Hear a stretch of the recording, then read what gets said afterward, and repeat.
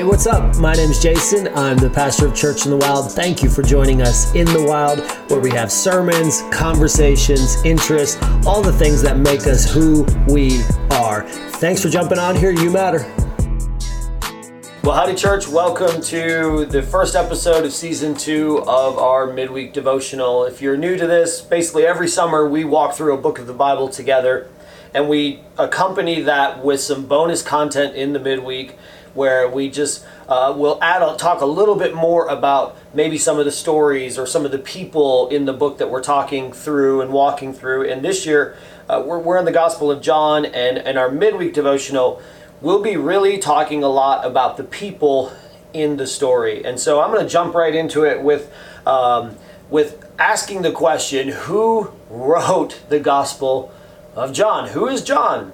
Some people, every now and then you'll hear, will kind of wrongly say, oh, this is John the Baptist who wrote the Gospel of John.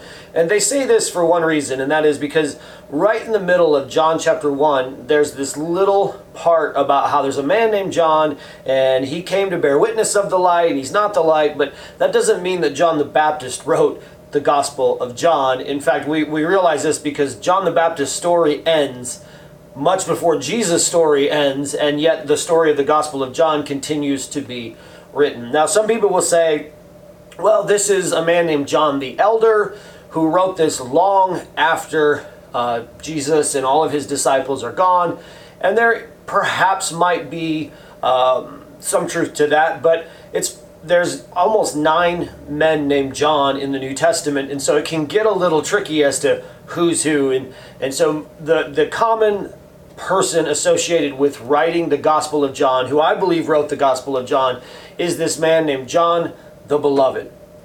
John the Beloved is this fascinating, wonderful character in the Bible. He calls himself the disciple whom Jesus loves. I love that he introduces himself as the disciple whom Jesus loves. This is a very important thing, because what this means is that he understood that Jesus defines him as a human being and not as a human doing. John wrote this gospel and understood that to Jesus, he is a person who he loves. He's not solely something that he does for Jesus. And so he writes this, and when he writes this, he is the oldest living member of the apostles. All of the other apostles are gone. They've all passed away. Most of them have been martyred. Some of them have gone to other countries and been martyred there.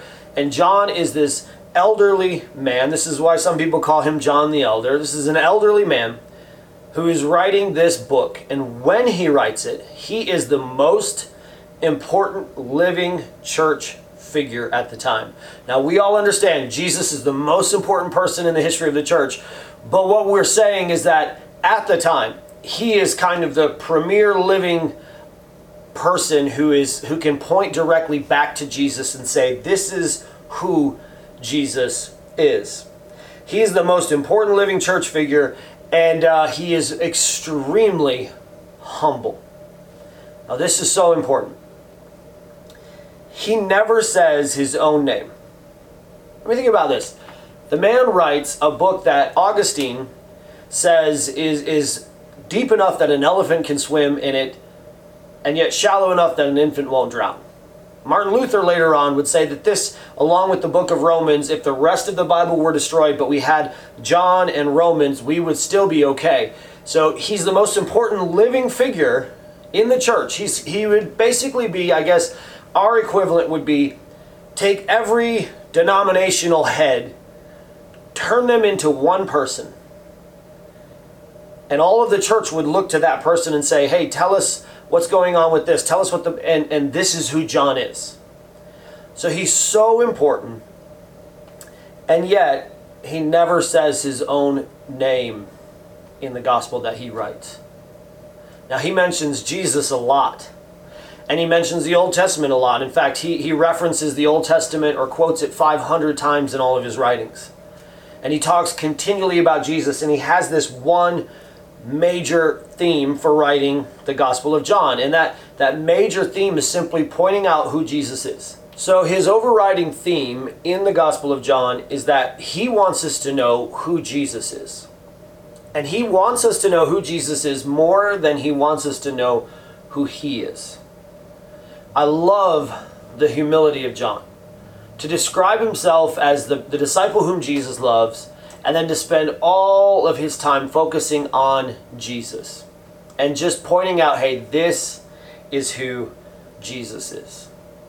So this is who wrote the Gospel of John. And I'm excited to continue to walk through this gospel. We know that he's very humble. We know that he's a very important church figure. We know that he's up in years. And we know that he's the disciple whom Jesus loves. And I find his humility to be so refreshing. And I find that the more I look into the Gospel of John, the more I am excited about walking through this together with you in our midweek devotional. Always remember, church, that you matter.